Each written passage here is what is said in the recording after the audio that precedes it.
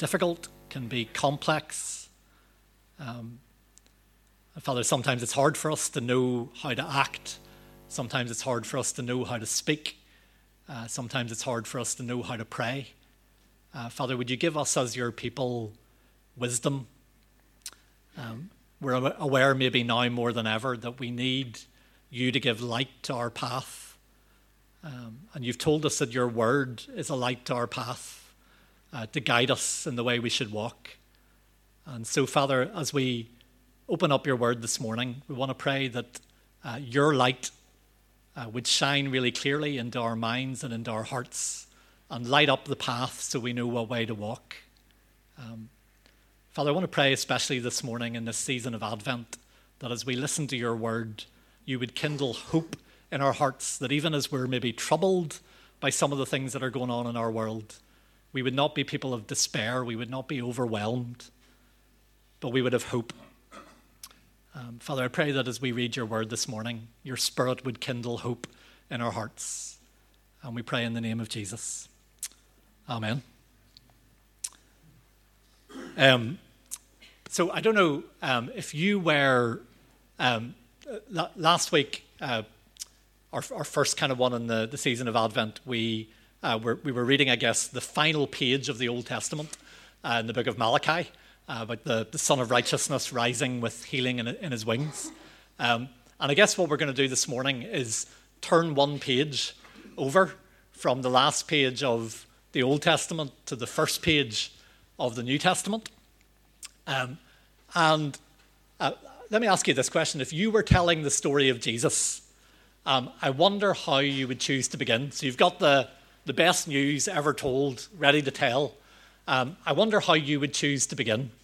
I can kind of understand Luke's approach. So in Luke's gospel, Luke begins with the birth narratives of John the Baptist and Elizabeth and Zechariah, and then the story of the birth of Jesus. So that seems like a great way to start because everybody loves a baby story and it's the Christmas story. It's beautiful.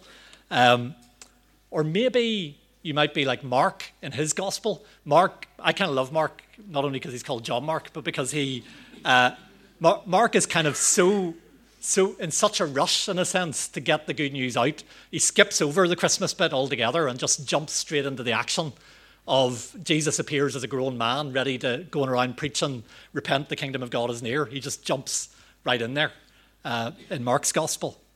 Or maybe you'd be like John in his gospel, who is so overwhelmed by the beauty of the power of the message that he has, that he begins with this great epic theological poem about the word that was in the beginning with God and was God and became flesh and all the rest. So all three of those make sense to me. Start with the birth stories, which are beautiful. Start with jumping straight into the action because you can't wait to tell it. Start with a big, grand, poetic epilogue. But what about Matthew? How does Matthew begin? And we ended last week with a song by Andrew Peterson, and we're actually going to start this week with a song by Andrew Peterson. This one is a little bit more lighthearted, perhaps, than the one we played last week, and hopefully our technology is going to work to play it for us. So we had to have a little wait last week before it played, so hopefully this will work. This is Andrew Peterson's slight paraphrasing of the beginning of Matthew.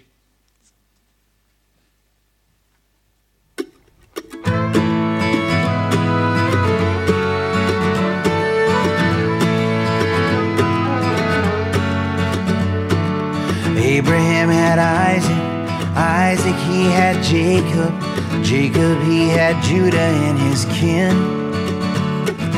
Then Perez and Zerah came from Judah's woman Tamar.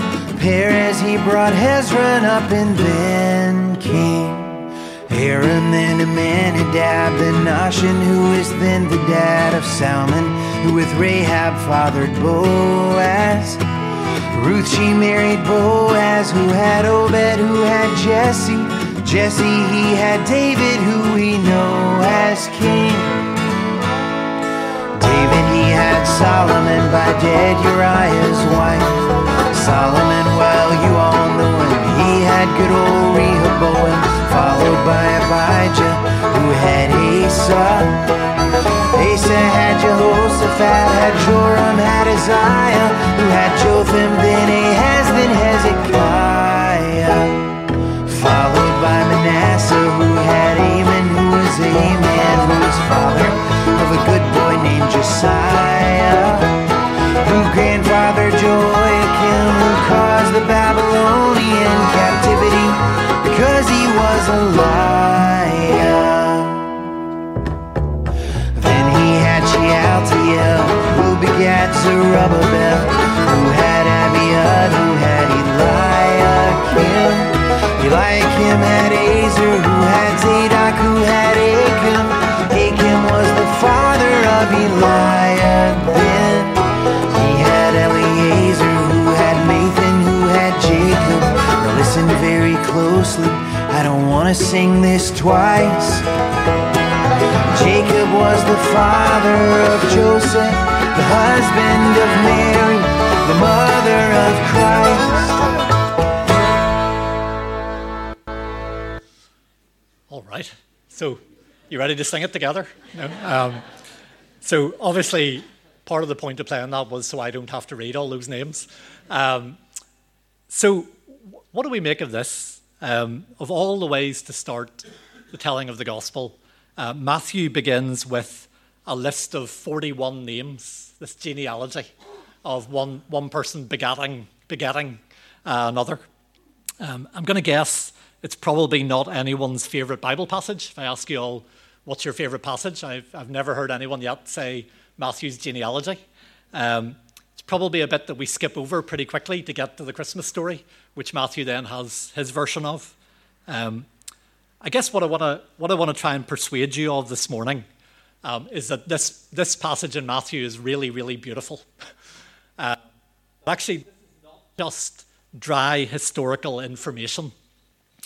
Matthew, if we have ears to hear, Matthew is preaching the gospel. And he has crafted his genealogy lovingly to highlight certain themes which help us understand who Jesus is and why he has come. So if we can put the next slide up, David. My clicker didn't seem to be working this morning. So actually, will I try it and see? No, it's not working. Let David do it. If you look at the way the genealogy is crafted, what Matthew highlights is that there are 14 generations from Abraham to David, 14 from David to the exile, 14 from the exile to Jesus. And he deliberately highlights that to draw our attention to those three moments. And I want to spend a little bit of time this morning exploring together why that might be. Why is Matthew drawing our eye to Abraham, to David, and to the exile in the way that he tells the story? And I want to suggest if you listen carefully to the way he's telling it, you can hear the song of the good news, even in this list of names. Okay, so we're going to stop off at these three places, Abraham, David, exile, and ask, I guess, what does each of those moments tell us about the coming of Jesus, or how does it prepare us for the coming of Jesus? So first of all, Abraham. What does Abraham and the story of Abraham speak of? And I'm going to have for each one of these people, I'm just going to have one word, which will hopefully make it easy to remember as you go away. So for Abraham, the word is this, is blessing. What is the story of Abraham about? Abraham was where the story of God's people began, and it began with God giving him a promise. And the promise that God gave to Abraham was, I will bless you and I will make you a blessing. And all people on earth will be blessed through you. That's the promise to Abraham. Or as some of the translations say, all the families on earth will be blessed through you. Okay, so it's this huge promise of blessing that is connected with family and that is for everybody, that is for all the people of the earth. What happened to that promise to Abraham as the story of the Old Testament went on? Well, I guess we could say certainly Abraham's family grew. You know, Abraham, Isaac, Jacob. Jacob had 12 sons. They became pretty big at that point, and then they became a nation. And certainly there were moments in their story where they experienced blessing. You can think of them coming out of Egypt, being given the law, going into the land, building the temple. There were moments of real blessing. But you and I also know every time they were blessed, they seemed to squander it and waste it and lose it. And certainly the blessing never really seemed to flow to all the peoples of the earth. There was a tendency in Israel to keep it to themselves and turn inward. And there was no sense of the blessing flowing to all the ends of the earth. And so, as the Old Testament ends, the people of God are still waiting for that big promise to Abraham to be fulfilled. Blessing for all families on earth through the family of Abraham. When is that going to happen? And they're looking and watching and waiting to see when it will be. So as Matthew tells his genealogy and starts with Abraham, Matthew wants us to know whatever is going on with Jesus, it has to do with the fulfillment of this promise of blessing. That this promise to Abraham is yes in Jesus, right? That promise is coming to realization, coming to fruition, coming to fulfillment in the baby in the feeding trough, who's at the center of the Christmas story. Maybe we could say it this way: wherever our world is damaged by the curse of sin and death, Jesus has come to reverse the curse and restore blessing. In fact, he has come to take the curse on himself on the cross so that blessing can flow to us.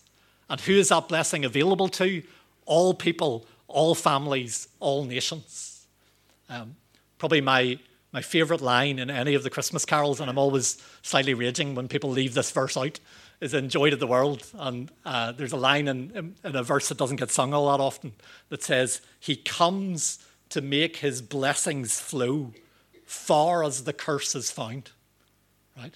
That's what we're talking about. Wherever the curse is found in our world, he has come to make his blessings flow. As I was thinking about Abraham and the promise of blessing, I was struck this week by that word family. The literal translation is all families on earth will be blessed through Abraham. And I guess I was thinking about how this is a time of year with a big focus on family. And that can be a wonderful thing. And I hope there are things you're looking forward to in your family life. But we're also very aware that there can be a lot of pain and disappointment and longing around family. And maybe especially at this time of year, that can be heightened. And it might be pain about family members who are no longer with us, or about broken relationships, or strained relationships that are really difficult. And sometimes at this time of year, there can be a pressure to give the impression that everything is merry and bright. And actually, for a lot of people, there's a lot of loneliness at this time of year, and a lot of sadness, and a lot of it is clustered around family. The curse is experienced very sharply, often, in the story of family. And so maybe especially as we think about the promise to Abraham and how it's fulfilled in Jesus, it'd be good for us to reflect on that part of our story.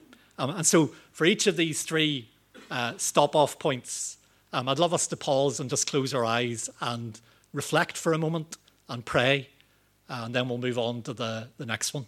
So let's take a moment and pause and reflect on this one.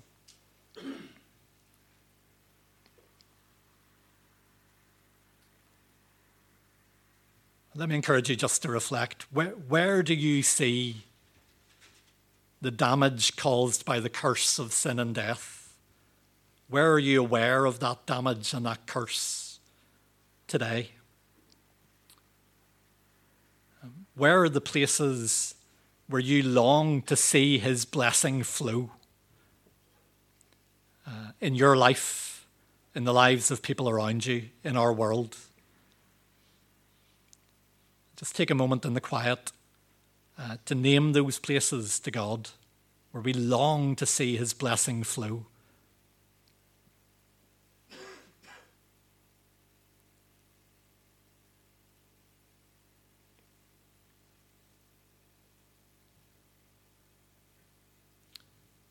And maybe especially we bring our families to mind this morning.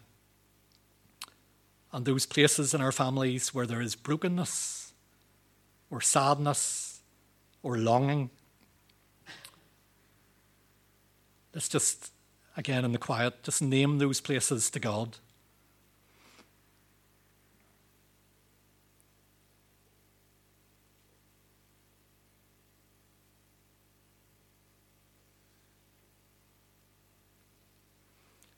And as we think about our own families, we also bring to mind other families we know who are struggling and hurting. And again, let's bring those families we care about who are on our hearts and just name them before God.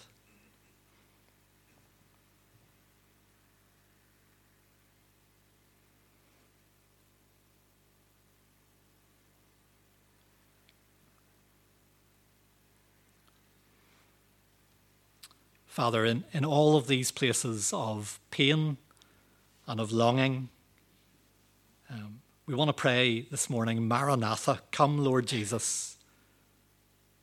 Come and reverse the curse and pour out blessing. And we hold on this morning to this promise that all the families on earth will be blessed through Jesus, the Son of Abraham.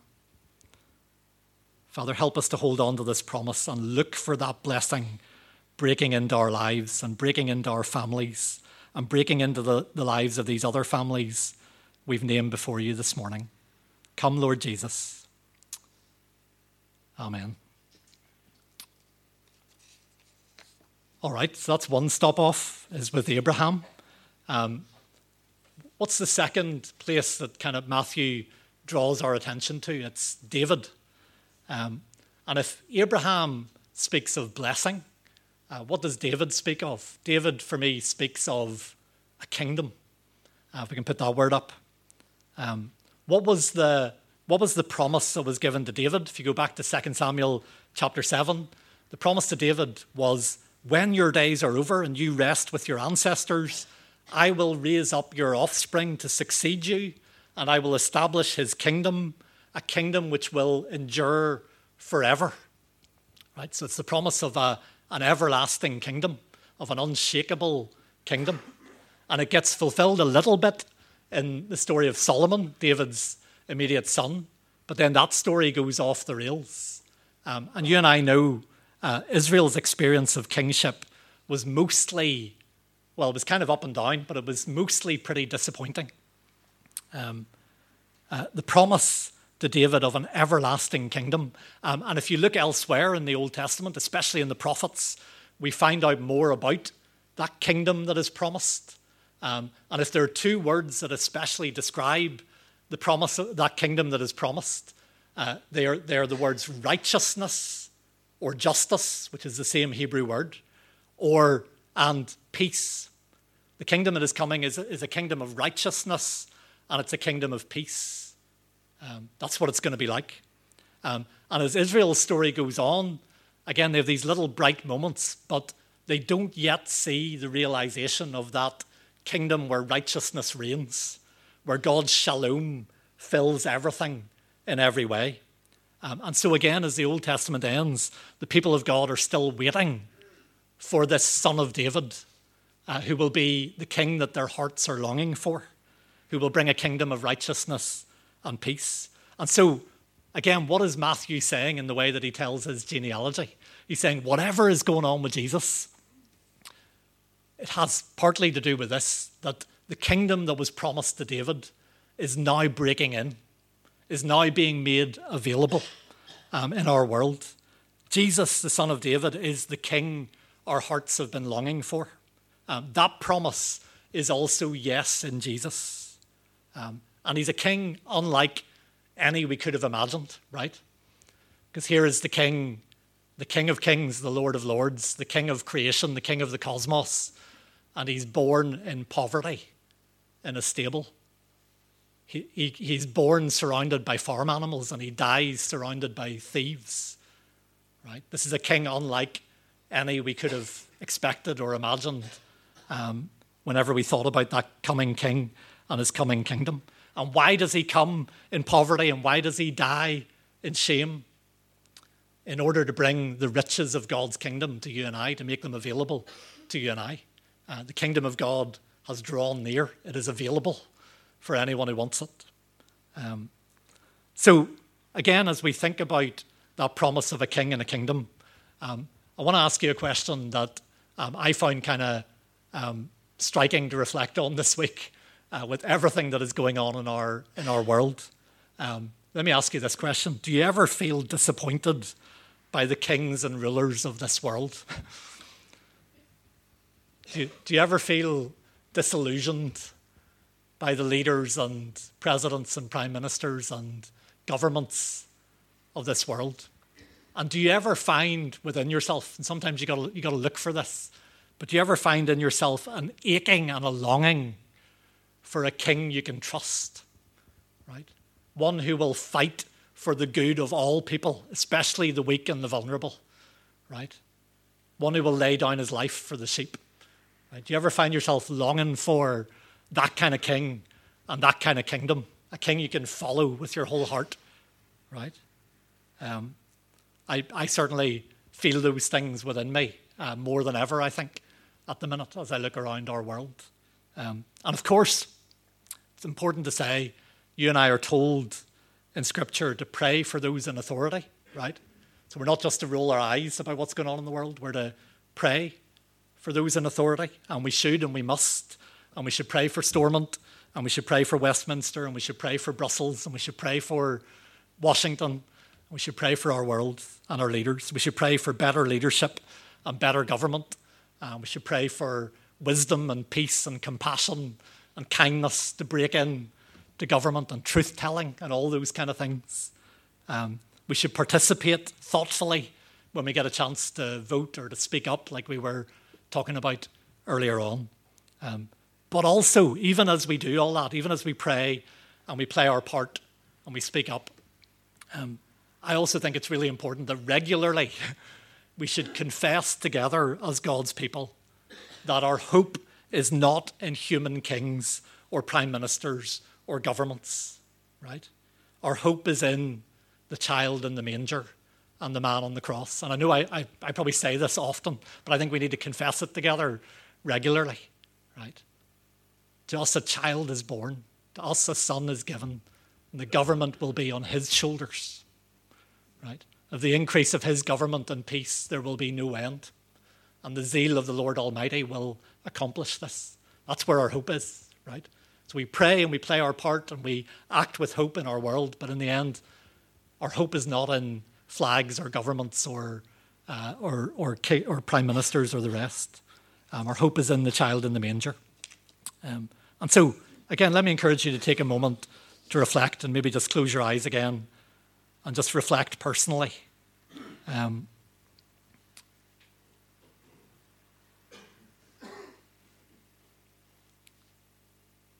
Just reflect this morning. Where are you aware this morning that the kingdoms of this world are broken? Where are you aware of that brokenness?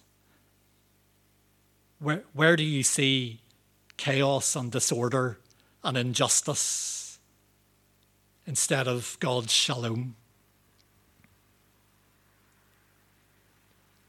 Where are you feeling disappointed by leaders and rulers?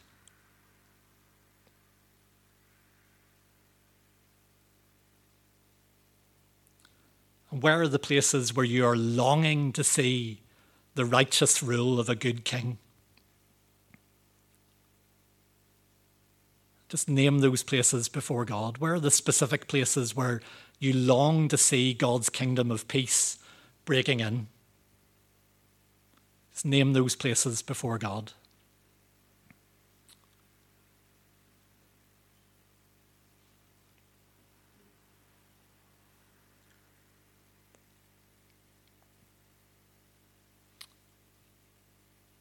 And as you think about those places of brokenness and disorder and chaos in our world, I want to read you some words from Isaiah 11. This is one of the beautiful promises of the coming kingdom and the coming king. Just listen, keep those places of brokenness in mind. And listen to these words from Isaiah 11. A shoot will come up from the stump of Jesse, in other words, from the house of David. From his roots, a branch will bear fruit. The Spirit of the Lord will rest on him, the Spirit of wisdom and of understanding, the Spirit of counsel and of might, the Spirit of the knowledge and fear of the Lord. And he will delight in the fear of the Lord. He will not judge by what he sees with his eyes or decide by what he hears with his ears, but with righteousness he will judge the needy. With justice he will give decisions for the poor of the earth. And righteousness will be his belt, and faithfulness the sash around his waist. And they will neither harm nor destroy on all my holy mountain, for the earth will be filled with the knowledge of the Lord as the waters cover the sea. We say, Maranatha, come Lord Jesus, come and reign in our lives, come and reign in our families, come and reign in our neighbourhood, come and reign in our nation, come and reign in our world. Bring righteousness, bring peace. We pray in the name of Jesus, our King. Amen. Okay, so Abraham speaks of blessing. David speaks of a kingdom and a king.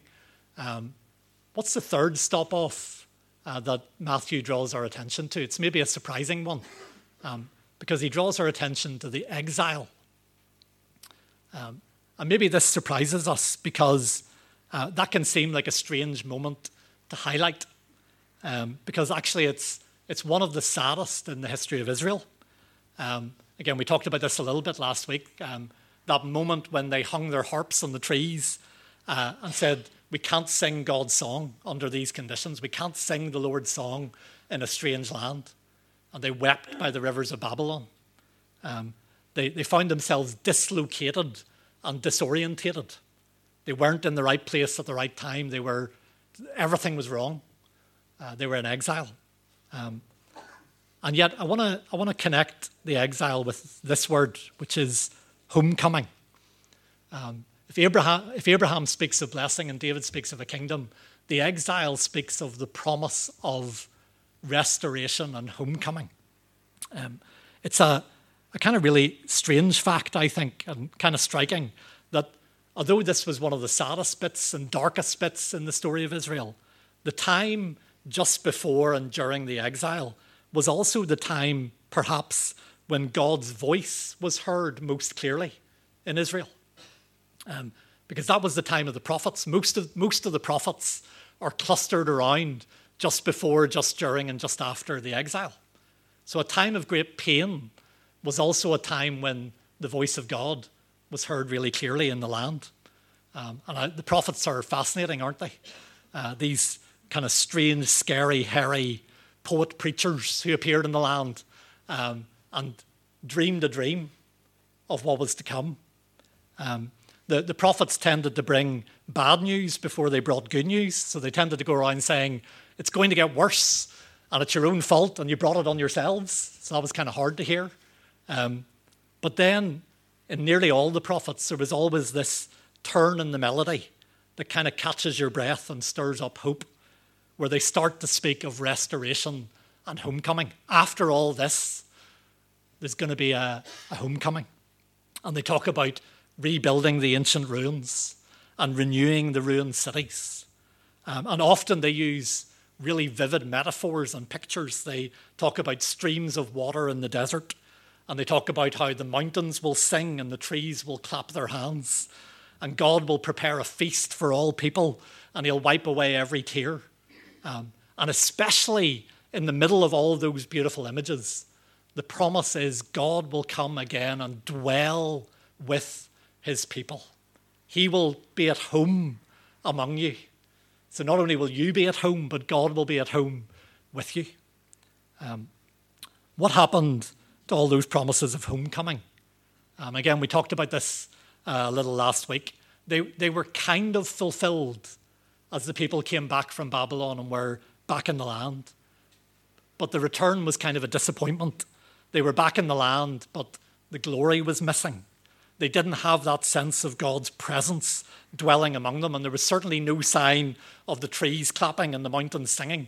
The things that the prophets spoke of hadn't yet come to full reality. And so what is Matthew saying whenever he draws our attention to the exile? He's saying, whatever is going on with Jesus, it also has to do with this, that the exile is truly over. And all those promises of restoration and homecoming are now being fulfilled. They are also all now yes in Jesus. It's really striking, isn't it, to think how Jesus left his home in glory and came and sojourned for a while among us in a strange land. He became an exile. He became a stranger in a strange land with all the discomfort and pain and alienation that was involved in that. And why did he do it? Why did he come and dwell among us in this strange land? So he could show us the way home. So he could bring us home to the Father's house and make a way so the Father could come and make his home within us. That's why he came. His exile brings us home. And so again, I want to encourage you, just close your eyes again and reflect on maybe where this theme of exile connects with our lives. Again, let me just ask some questions.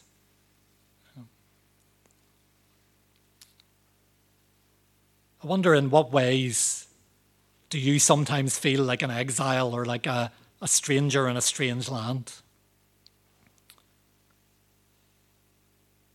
I wonder, do you ever feel not quite at home in your own life?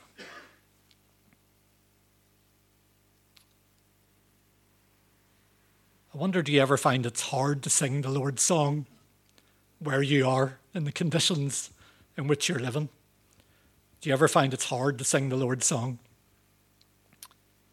Do you ever feel like hanging your harp on a tree and weeping? I wonder, does it ever feel like God is absent or distant, like the glory is missing?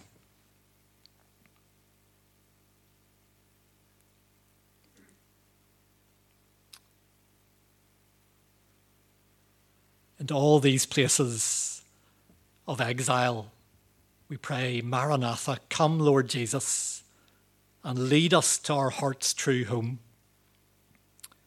Come and dwell with us and dwell within us.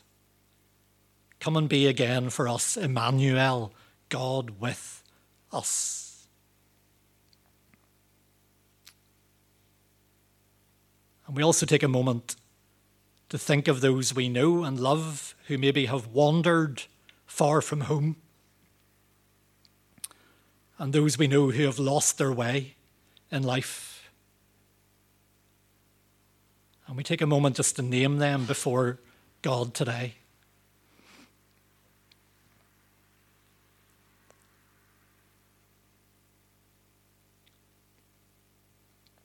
And we pray for them very simply. Jesus, would you come and would you guide them home? Jesus, would you come and guide them home?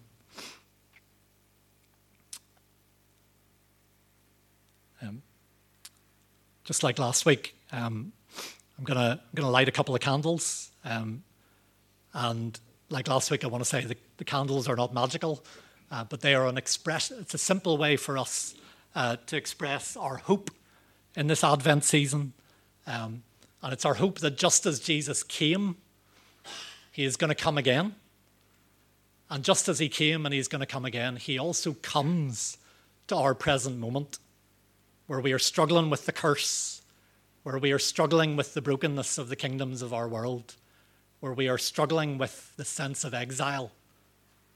He comes to bring blessing, to bring a kingdom, to bring homecoming into this present moment. So we light the candles to express our hope.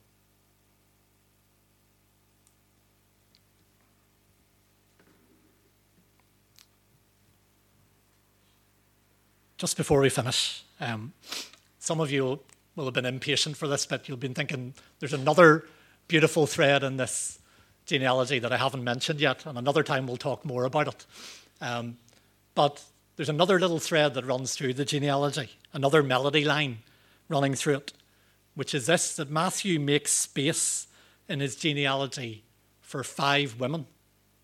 And here they are: Tamar, Rahab, I've spelled Rahab wrong, Ruth, Bathsheba, and Mary. He didn't need to mention them because it's a male lineage that he's describing. So there's something very deliberate about this. Why did Matthew include those 5 women in his genealogy? What did those 5 women have in common? Well, they're all women, for a start, in a world that was dominated very much by men. Most of them were foreigners. Apart from Mary, who was a young Jewish girl, the other 4 all came from pagan cultures and backgrounds. You can go and look that up later on and check where they came from. But maybe also this, all 5 of them in different ways have a complicated story or a messy story that has at least a whiff of scandal about it. In some cases, they had sinned. In some cases, they had been sinned against. In some cases, they were falsely accused. But they all carry that little whiff of scandal in the public eye. Tamar, who dressed as a prostitute and seduced her father-in-law. Rahab, who was a prostitute in Jericho. Ruth, who broke with the propriety of her culture and proposed to Boaz at the threshing floor. Bathsheba, who committed adultery with David. Mary, who was an unmarried, pregnant peasant girl. What is Matthew doing when this can't be an accident, that of all the women he could have included in the story, he names those 5. Matthew is going out of his way to say something powerful and beautiful, which is this, that as Jesus brings all these hopes and promises to fulfillment that we've been talking about this morning, of blessing and a kingdom and homecoming, everyone is invited. Everyone is welcome. That's the final word I want to share with you this morning. Everyone is welcome as part of this story. In other words, it's not just good news for the right kind of people who have life sorted and are thought well of and in respectable society and all the rest. It's good news of great joy for all people, right? For all the families of the earth. And so that's kind of where I want to finish this morning. And I want to make sure you hear me say, it's good news for you, right? If you feel kind of ordinary or messy or broken, if you sometimes feel like the wrong kind of person, like you're a misfit or an outsider, if you have sinned and been sinned against, if you carry shame or regret or wounds from your journey, if you've been rejected by others, you are welcomed into the heart of the story of Jesus. This family story of blessing is for you. All those promises that we've talked about this morning are for you. But I also want to make sure I say this as we leave and go out back into our lives and back into the world, that it's good news for every person you're going to bump into this week and every person you're going to set your eyes on this week. Whatever their story of sin and mess and hurt and scandal and woundedness, if they're an outsider, if they're a misfit, if they're ordinary, if they're messy, if they're broken, they are invited into the heart of the story of Jesus. And so you can look them in the eye and say, you are welcome in this family of blessing. You're invited to come near. God has come near, and now you're invited to come and enter in to blessing, to this kingdom, to this homecoming. Hope that can encourage you as you go into the week. Let's pray together, and then we're gonna sing as we finish. Let me remind you, if you'd like someone to pray with you before you go this morning, there'll be a couple of people up here who'd really love to pray with you before you go.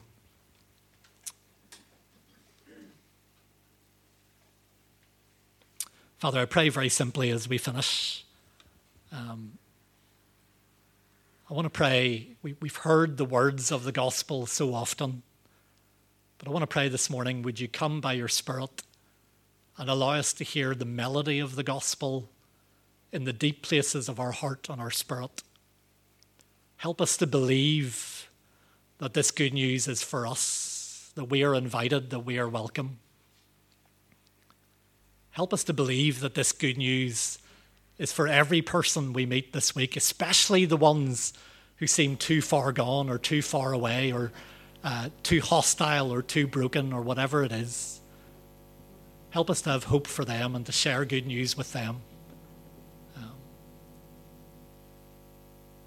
We pray in the name of Jesus, our King. Amen.